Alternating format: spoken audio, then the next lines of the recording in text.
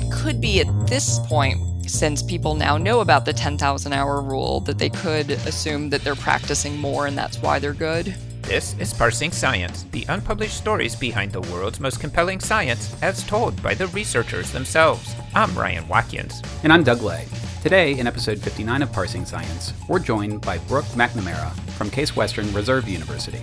She'll discuss her attempt to replicate the 1993 study behind the mantra popularized by Malcolm Gladwell that 10,000 hours of deliberate practice on a skill are necessary to become an expert in it.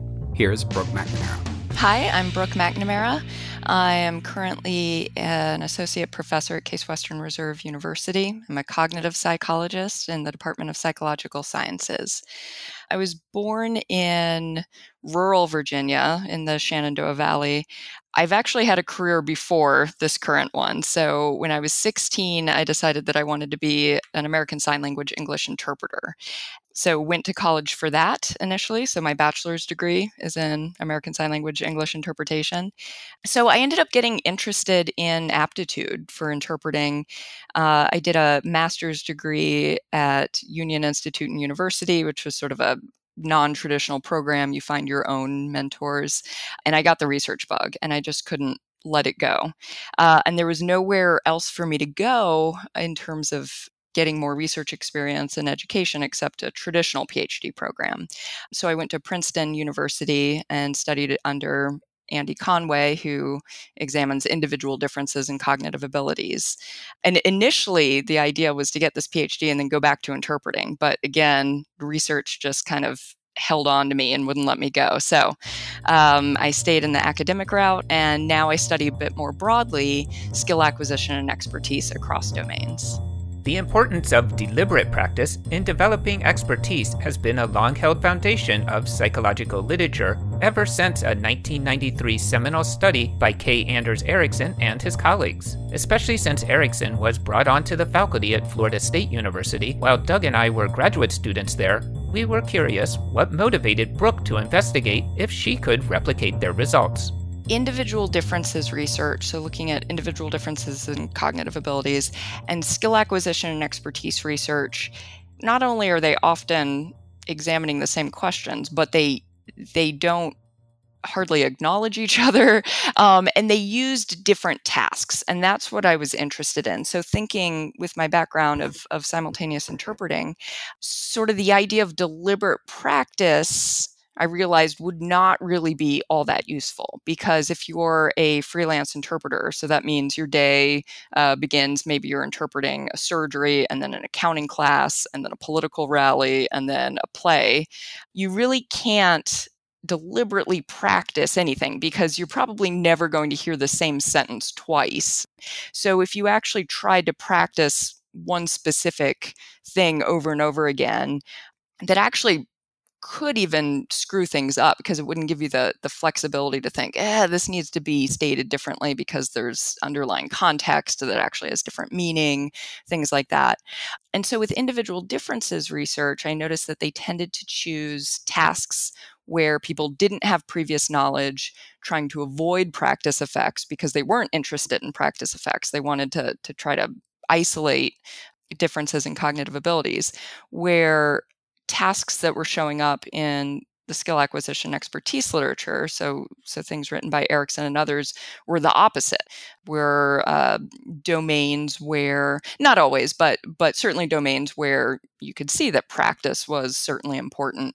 So I was interested in, and I've continued to be interested in, how characteristics of the task probably moderate how important cognitive abilities are versus practice.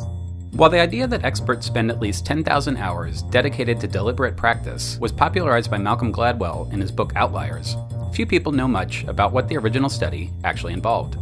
Here, Brooke describes Ericsson's original study. So the original study was conducted in the Music Academy of West Berlin. They went to the faculty at this music conservatory and asked the faculty to nominate who they thought were the best violin students, who were most likely to have a career, an international soloist career. And then they asked them to nominate a number of good violinists who were doing well in the program, but just not as good as the best violinists. And then they went to the music education department at the same conservatory, where the requirements to get in, sort of the performance requirements, were lessened. So these were kind of the less accomplished violinists. And then they asked them to rate a number of activities. They asked them some things about when they first started playing the violin, how many music teachers they had. And most importantly, they asked them to estimate, beginning from when they first started playing the violin, how many hours per week they practiced alone. And then they did that per year, and they multiplied by weeks in a year, and then summed across the time up to age 18. And they compared the best and good violinists and found that the best violinists had practiced significantly more than the good violinists. And then they combined the best and good violinists into one group and compared them to the less accomplished music education students, and found that the combined best and good violinists had practiced more than the less accomplished violinists.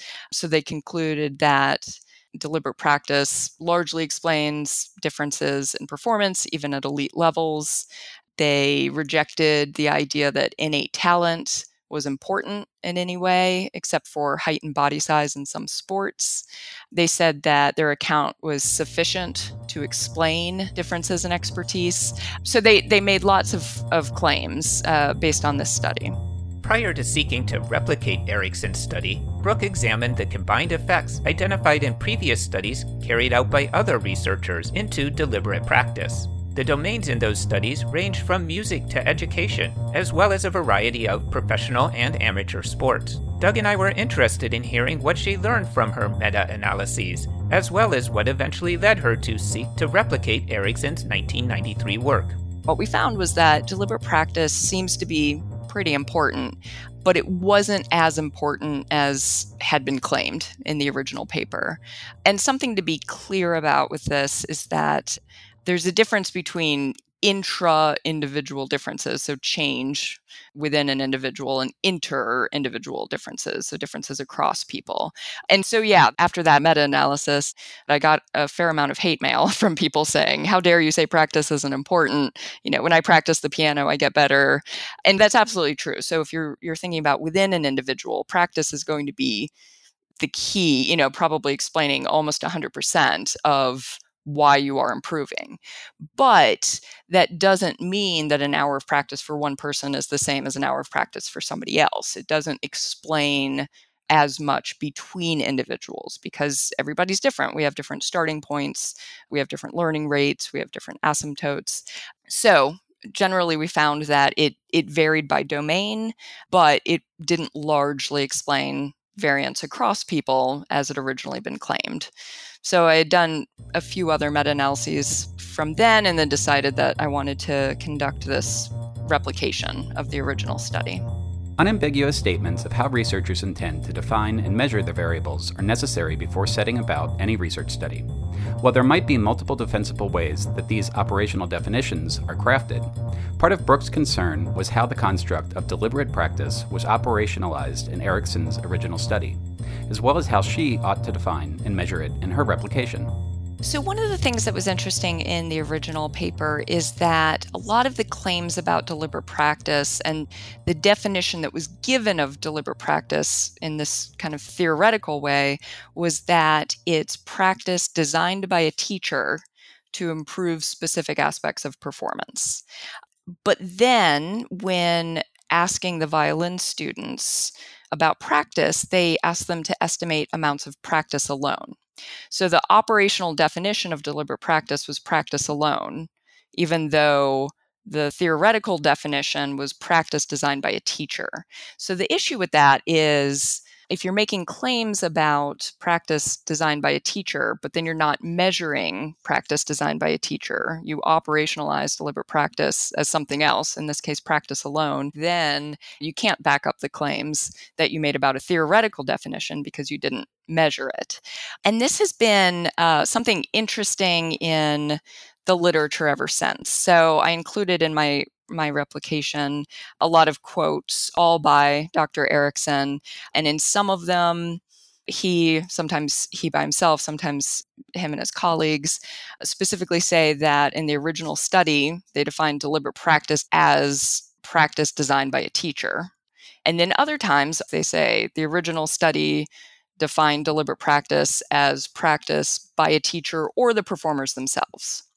And both definitions have been used ever since to make arguments for deliberate practice. So, for example, Erikson has argued against my work saying that I didn't actually measure deliberate practice because it wasn't designed by a teacher. So I thought that this replication could be a good way to test both of these definitions to see if they're really very different, if they're really capturing the same variance, and just sort of try to put to rest this debate about what deliberate practice is. Brooks' article points out that Erikson's original publication included bold claims, such as, it's impossible for an individual with less accumulated practice at some age to catch up with the best individuals. If that were the case, then only a single example of evidence contradicting impossibility is necessary to falsify it. Brooks shared her thoughts on the issue of why such strongly worded conclusions may capture headlines, but not the nuances of science. Well, saying that you've proved anything is banned. I teach a research methods class to undergrad, so they're not allowed to say that the hypothesis was proved or anything like that. And it's really hard. It's sort of the language that you hear in the news and the media, and people want to say that when they mean evidence for. And I think a lot of the language should have been much more tempered, and maybe that's something that's changing in the field as well. So, for example, later in 2014, when Erikson was defending his view, he noted that the 95% confidence interval around the mean hours of practice alone to age 18 for the best violinists was under 3,000 hours to almost 12,000 hours. And so interestingly, the mean of the good violinists at that time was about 5,000 hours. So it falls right in that 95% confidence interval range. So it's perhaps surprising that they found significant differences between the best and good violinists at the time. But I think now that we're giving effect sizes and confidence intervals, things like that, I think reviewers would now say, well, you probably need to temper these claims, and that's something that's changing. Unfortunately, big claims are what get attention. Things that give you attention, make you more well-known, your work more well-known, you can publish more. There are lots of benefits to that. So there's an incentive structure to make big claims. And I believe that is also changing with open science, but slowly. When a scientist engages in open science and chooses to pre-register their study, their data collection and analysis plans are specified in advance of gathering data. And they typically commit to those plans indelibly via public websites such as osf.io. Pre-registration aims to separate exploratory data analyses from confirmatory hypothesis testing ones, as Brooke describes after this short break. If you are enjoying this podcast, you may also like Parsing Science's new project, Science Pods, the curated collection of episodes from other podcasts that are handpicked for people interested in science. You can explore new science shows that will inform your research, guide your career, or maybe make you laugh at the absurdities of scientific life. You can subscribe at sciencepods.com. That's science, P-O-D-S.com. Now, back to Parsing Science. Here again is Brooke McNamara.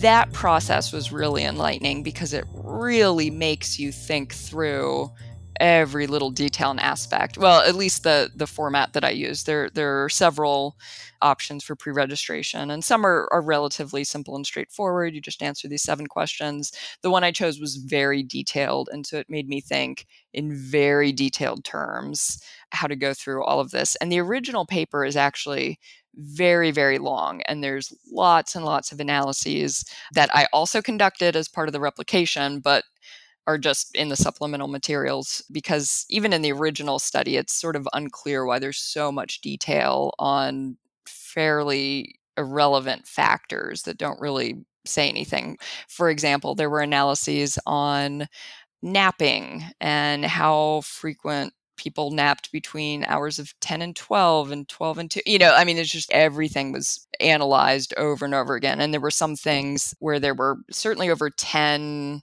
analyses conducted on a single factor. There were a lot that I didn't want to do, but for the sake of completeness, I went through all of these. But it did make me think just sort of why all of these analyses on factors where they had no hypotheses.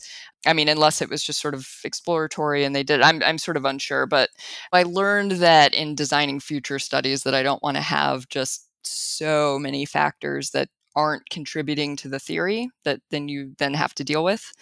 And a main thing that I learned is just how to be really careful with this. So I can't tell you how many times I read through the paper, and sometimes there would be sort of semi-conflicting information. You'd have to really kind of think through between what was in the methods to figure out what was correct and what they did.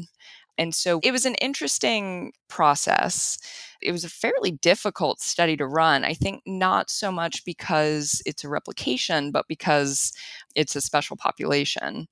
So I spent about 4 years of recruitment efforts trying to get the sample. So it made me really appreciate the hard work that was put in the original as well.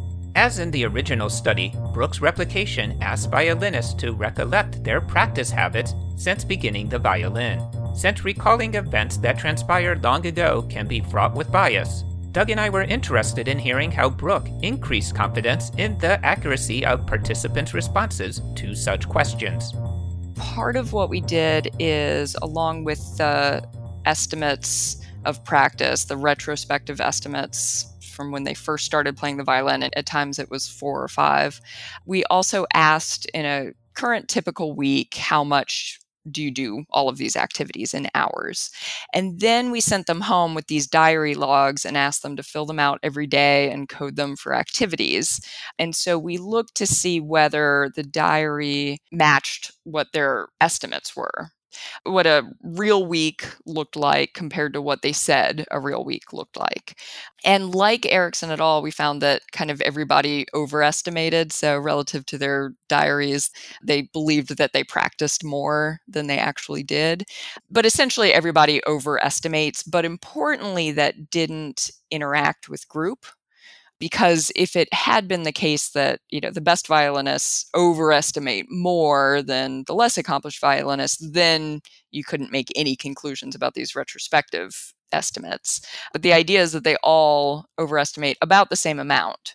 So these retrospective estimates are probably inflated, but presumably the relative difference is still in place.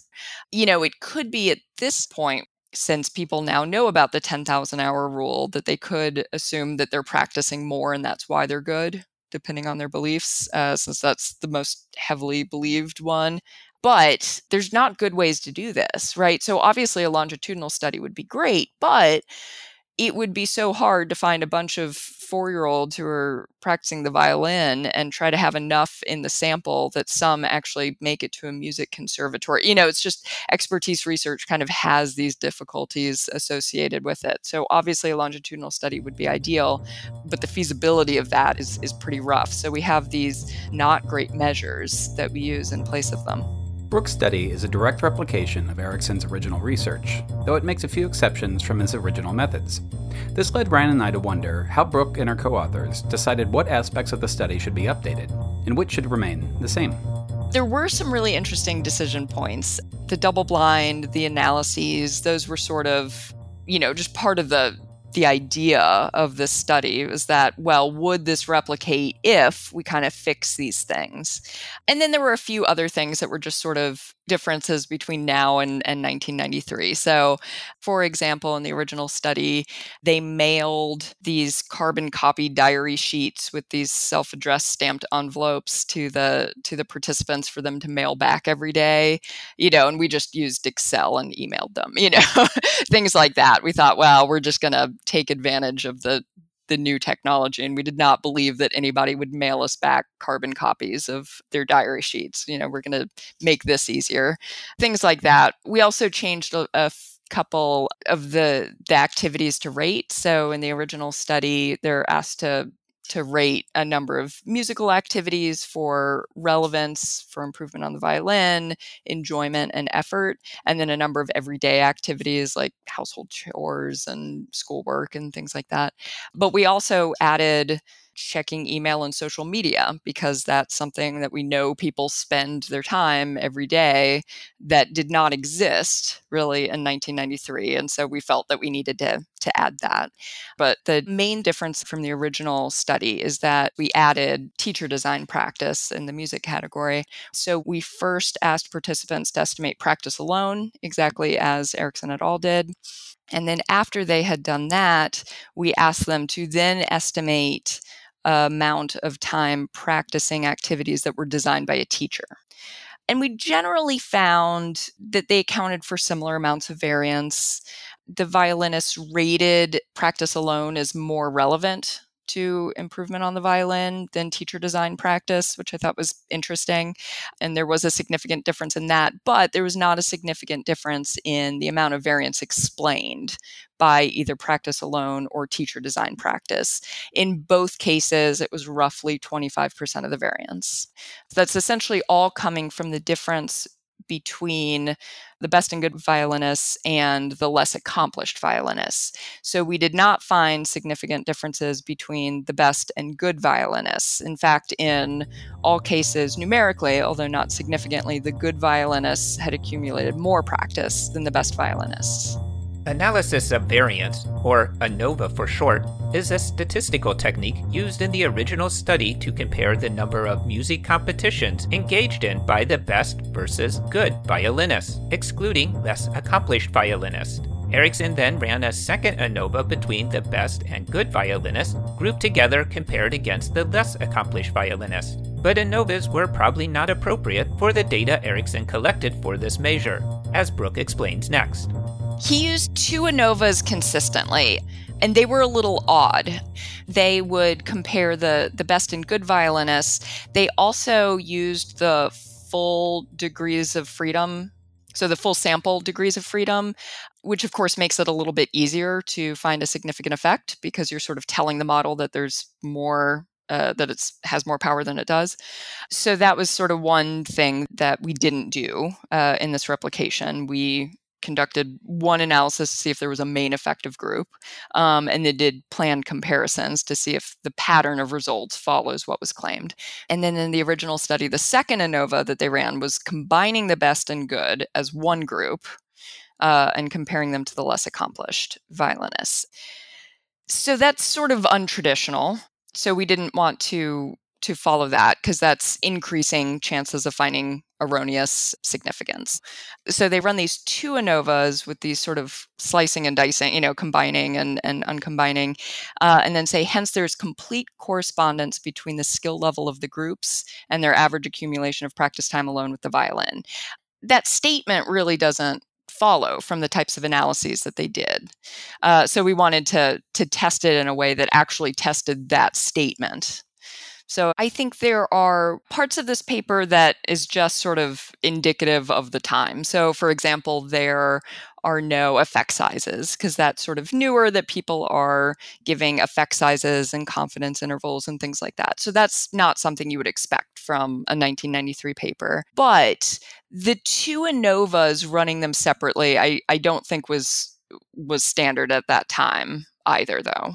So in terms of what we can do better, I think having open data is probably the most important thing. It's now so much easier also to be really clear about your methods because you can just post additional materials on the Open Science Framework or somewhere else.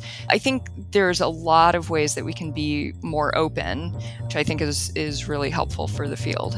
Though neither the original study nor Brooke's replication measured it, feedback on performance is often associated with developing mastery and even expertise over a skill.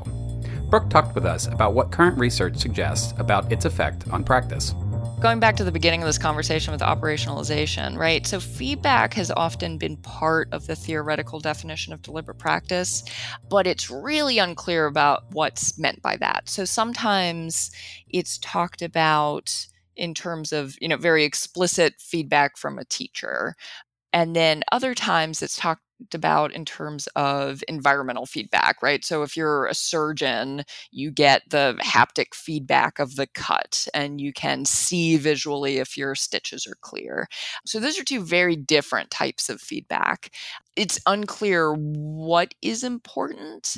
I mean, I think generally getting feedback tends to be important. There's some interesting studies looking at immediate feedback versus delayed feedback. And it seems in, many cases, immediate is really helpful, but in other cases, delayed feedback can be more helpful if the student or the learner has to think through things themselves as opposed to just hitting a button and getting the information, and then they usually don't process it quite as well.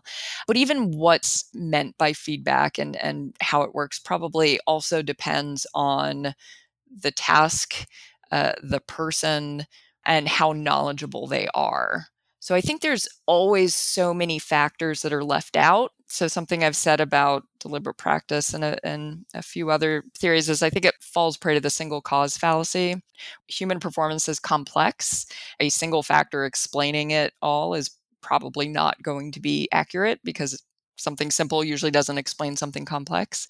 It's not even just what kind of practice is best. It's what kind of practice is best for this person, for this task, for their performance level, for their age, and for their cognitive profile and everything else. So I think all of these things interact and make it really complicated.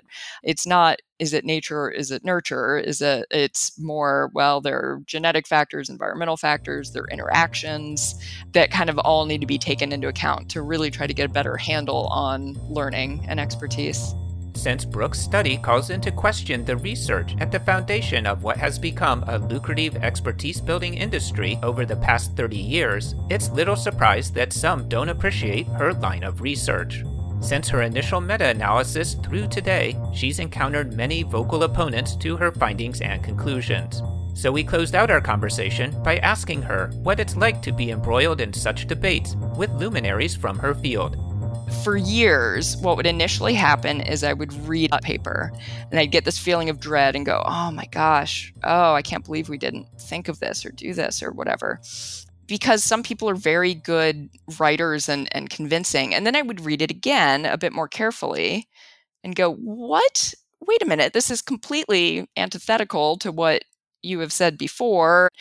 So much of it is writing and how well you're a persuasive writer. So much of what can be believed is, if you already believe it and want to believe it, then you have confirmation bias. And if someone is good at writing it, then you just go, oh my gosh, yeah, they're right. And these other people are wrong. And so to sort of avoid that, I do have quite a number of chapters and commentaries and replies and things like that. And some of it is sort of trying to correct the record and bring up when there's ambiguities in criteria and when there's moving goalposts and when terms are shifted to create different arguments.